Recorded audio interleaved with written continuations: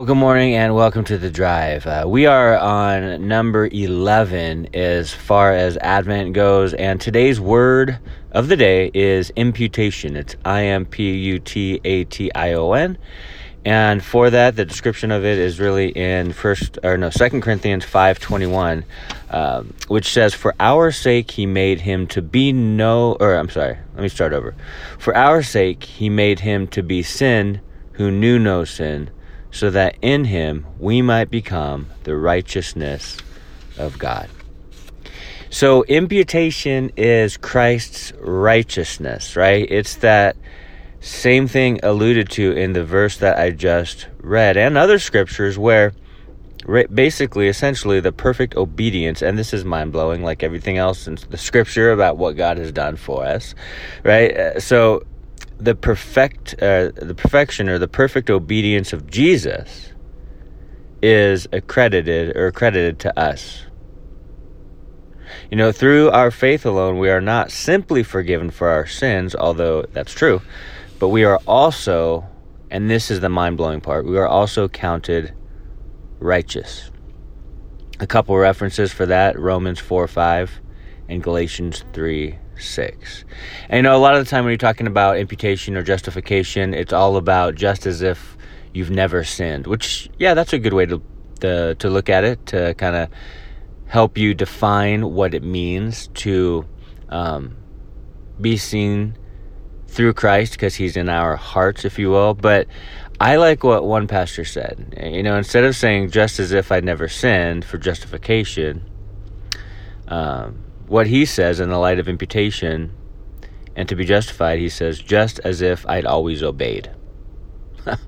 I like that definition. Just as if I'd always obeyed. Although we haven't always obeyed, right? And at one point we were unregenerate. At one point we were unbelievers, right? At one point we were out there in the world.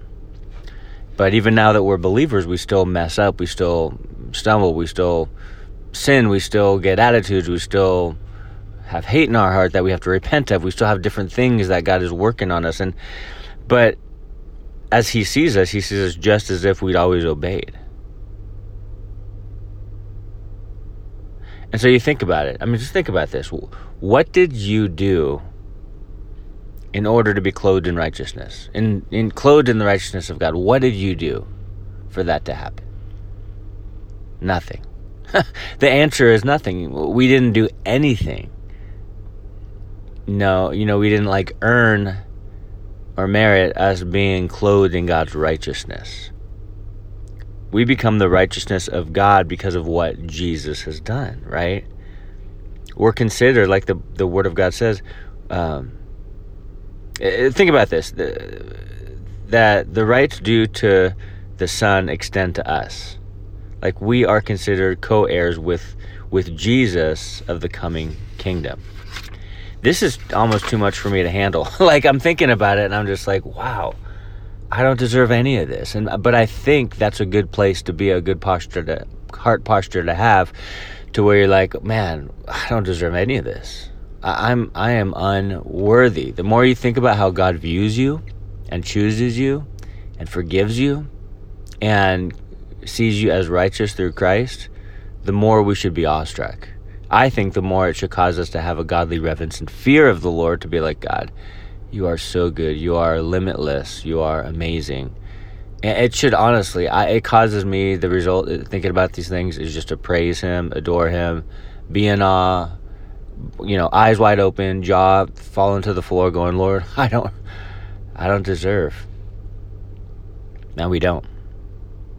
None of us deserve any of it. And yet he blesses us with it. It's amazing, you guys. That's the thing. Simply put, the imputation of Christ's righteousness is an amazing and a beautiful reminder of how gracious our God is. It really points all that God does in our lives, the ways in which he works, the way he even views us. It really boils down to grace. Thank you, God, for your grace. We are now clothed in righteousness forever. And the point is, I think of this whole thing, as we're thinking about this, we're thinking about this all came about because of Jesus' birth, because he fulfilled the Father's will. God's promises and prophecies were fulfilled through, the birth and the life of Christ. And so, but think about this. Think about this amazing truth this season. We're not treated according to our sin. We are treated according to the sinlessness of Jesus. How awesome is that? How awesome is that? We're not treated according to our sin, but according to the sinlessness of Jesus. And to that, every day, all the time, not just December, every month, every day, we can say, thank you, Lord.